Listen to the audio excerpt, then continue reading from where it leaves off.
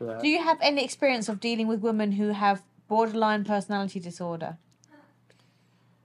No, but I have dealt with women that have mental health issues, and the important thing is that they have to engage in self-care. They got to take care of themselves. If they're on meds, they need to take their meds. Women that are on and off their meds tend to be kind of wacky. I mean, I watched that with my own mother. She was a psychotic schizophrenic.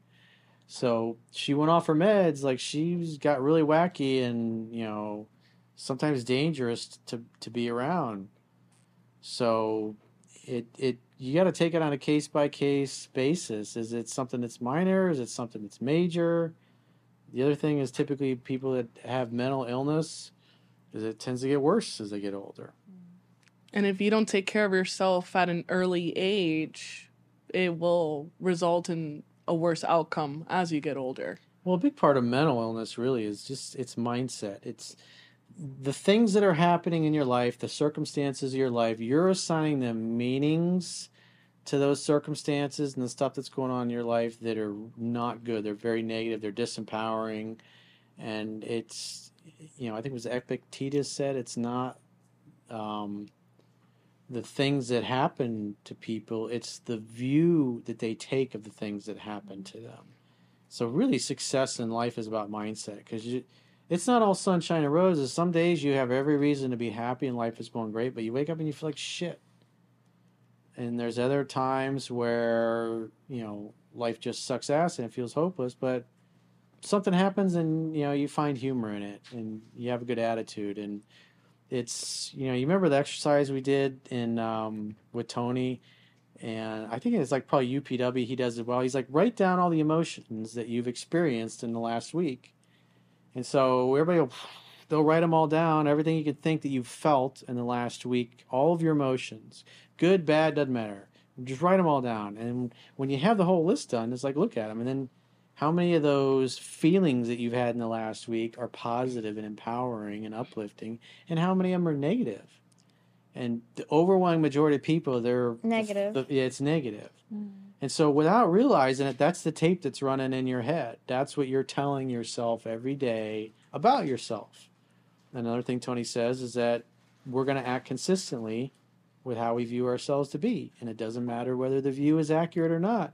So if you have a shitty way of looking at yourself or life or what's going on, I'm a victim, my mom was mean to me, my dad was mean to me, I got the crap kicked out of me, I grew up broke, or I grew up in the ghetto, or I grew up and I didn't go to the school I wanted to, I didn't get the tricycles. Like, nobody gives a shit. Everybody's got problems, and they're glad that we have them. And you got to find a way to get through the day, and you got to contemplate, what am I thinking all the time? How am I, self-regulate every once a week. Write down the list. Just do the exercise. Write down all the emotions you felt in the past week. And if it's constantly 80-90% negative, well, yeah, it's like you're constantly focused on negative stuff, so you're going to feel negative all the time. You can't help it. Your brain gives you more of whatever you think about and focus on. If you're focused on negative things, because there's lots of people, there's lots of millionaires that are super wealthy and have a lot of nice things, and they're absolutely miserable and suicidal, and they hate themselves. There was a billionaire that was very famous, just murdered, he shot himself like a month ago. And he had everything. He had power, he had influence, he had everything, he had family. He just reached the pinnacle. He was older, and, I don't know, I didn't hear anything about any kind of disease. He was in good health, but he decided he had enough. He tapped out, and I think another feelings that people have is a feeling of nothing. It's like when you don't have a negative and you don't have a positive, you just kind of breeze through life, and you're still being successful, but you have no feelings towards anything. Like something's missing. You're numbed out. You're numb. Well, if there's too much positive, a positive and a positive in chemistry create a negative. A negative and a negative create a positive.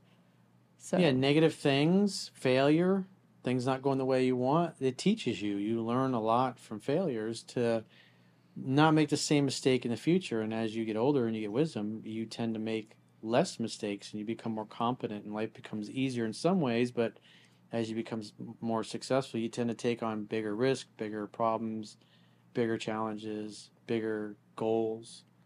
And so there's always another mountain to climb. But how you manage your emotions and your mental state every day. It's, as Tom Brady would say, getting yourself right emotionally when you just got your ass kicked the week before in a game that you should have won, or a business deal you should have closed and made a ton of money on, and somehow it blows up, or somebody else gets the deal instead of you.